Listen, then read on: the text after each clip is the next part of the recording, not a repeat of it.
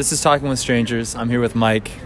Good to see you. I know you're busy. I know you got stuff to do, but what's your story? Yeah, man, I'm out here selling all this these goods, man, on the street. Nothing bad like that. Just trying to make a few bucks because I'm hurting and trying to get back on my feet, basically.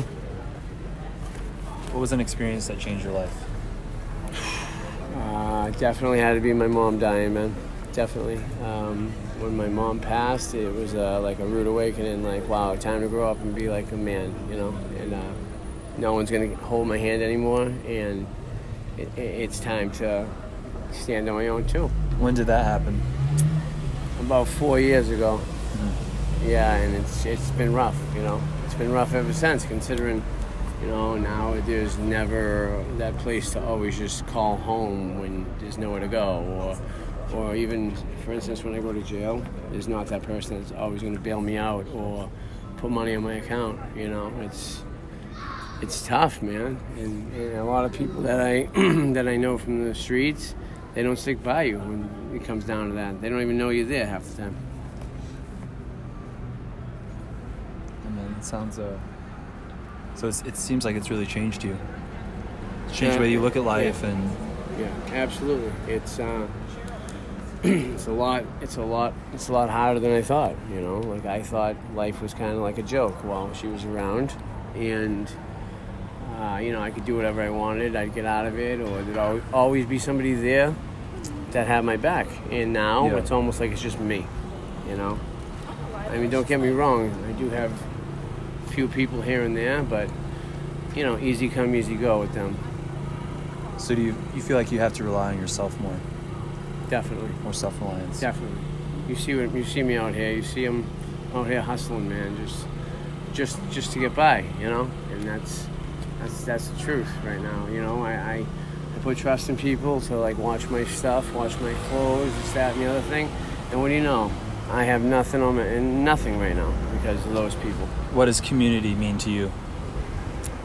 Community is, to me, is a setting of a group of people, more diverse group now. Like growing up, a community was close-knit more, whereas now a community, it's just a bunch of people just trying to live in one place. Yeah. I mean, what do you think caused that?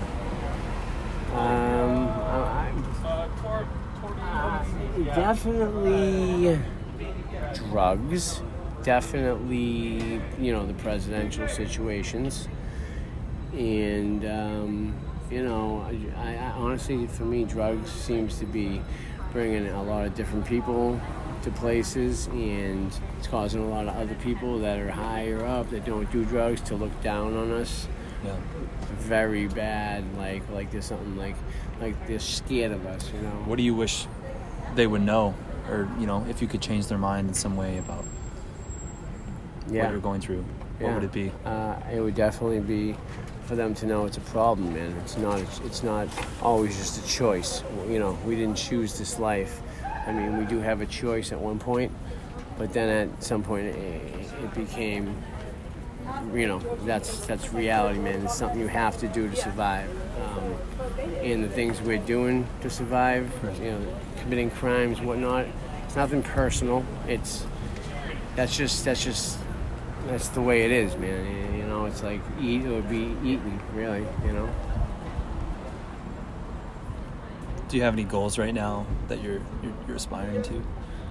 Definitely, my goal would be to get housing, obviously stay clean, which, it's just tough while you're on the street because every night you're out there, you almost feel like saying, why am I out here staying clean if I'm homeless anyway?